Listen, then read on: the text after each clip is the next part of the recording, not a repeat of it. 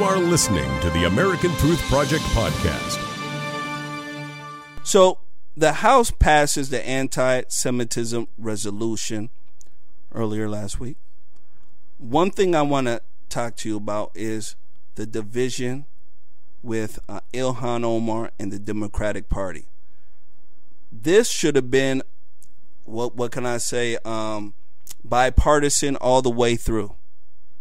But Ilhan Omar opened her mouth, said some pretty nasty stuff, and all of a sudden Democrats don't know what to do.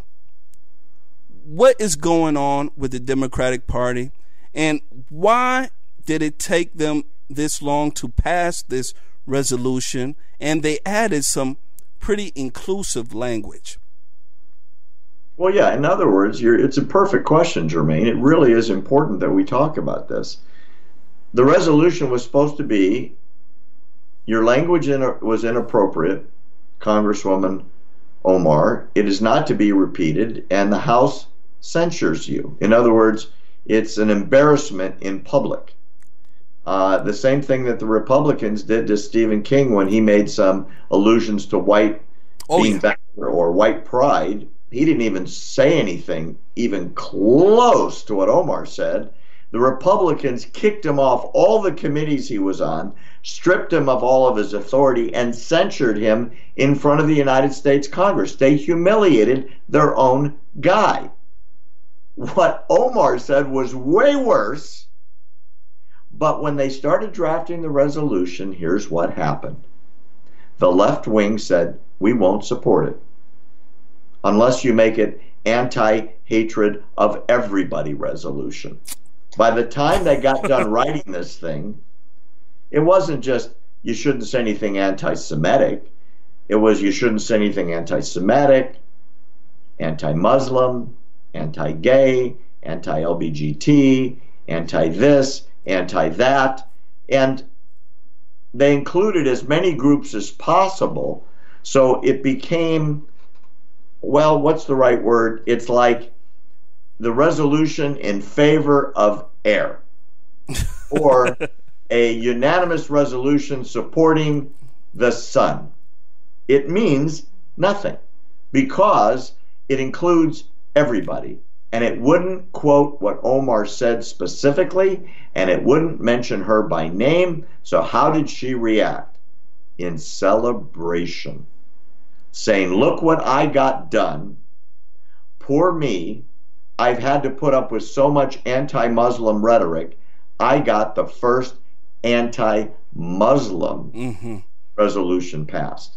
So the aggressor, the perpetrator, parades herself around as the victim, when in reality, Jermaine, what she did was horrible and should have gotten her censured by the Congress and should have gotten her removed from the very important Foreign Affairs Committee in the Congress that literally controls the relationship with Israel. It's an incredibly important job. Pelosi could have removed her in a heartbeat. It's the Speaker who does it. And there would have been virtually no protest. But Pelosi's afraid of her because the left wing of the Democrat Party is not really Democrat anymore. It's progressive socialist of Bernie Sanders and Kamala Harris and Christian Gillibrand and so forth that want to make it a different America, at least conceptually, than what we're used to. Remember, open borders. Beto O'Rourke wants to take down the fence that's already there, let everybody in. It's one big happy kumbaya family, and everyone should be able to come here because, as they know, when they come here, they're all going to vote blue.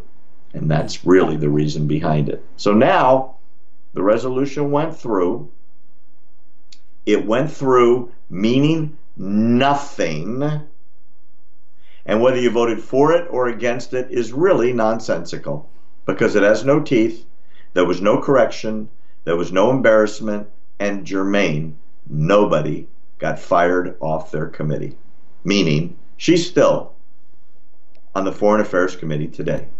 This is absolutely outrageous, and it's basically like they just watered down the bill to mean nothing. Just exactly what you said, right? We're going to throw all this stuff in, something that was supposed to be exclusively for the Jewish community, to have protection for them against people like Ilhan Omar, crazy folks, right?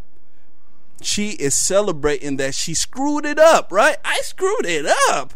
Yeah. Because she understands that when she start adding all this, it's not really exclusively protecting Jews anymore. And the Republicans are now coming out, and they are mocking this inclusive approach.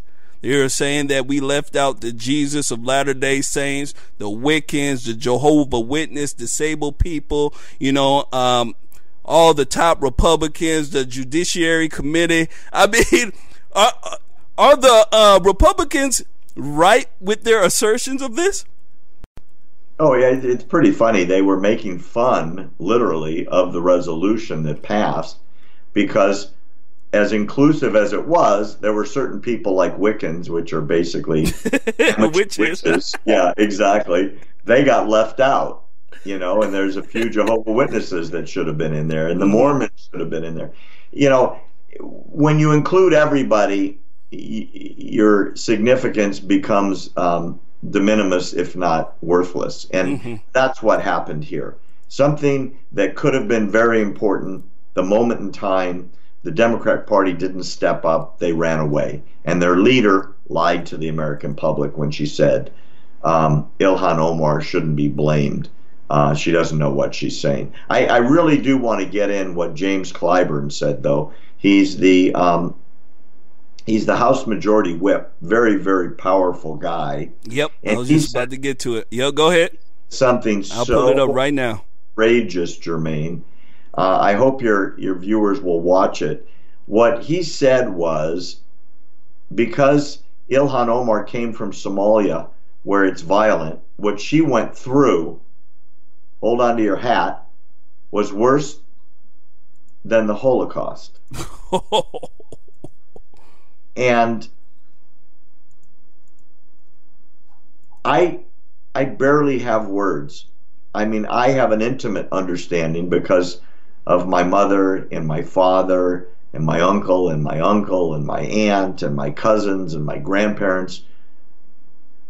We're all in the Holocaust, and some lived and some were killed there in the concentration camps in Auschwitz. And I can tell you that the amount of ignorance necessary to say an immigrant from Somalia went through something worse than that is ludicrous and is blasphemy, and it ought to be front page headlines that someone who's in such an important job, Jermaine, he's the House Minority Whip, it's a big job, could be that intentionally hurtful, if not blindly ignorant. He says, Clyburn said this, I've talked to Ilhan Omar, and I can tell you she's living through a lot of pain.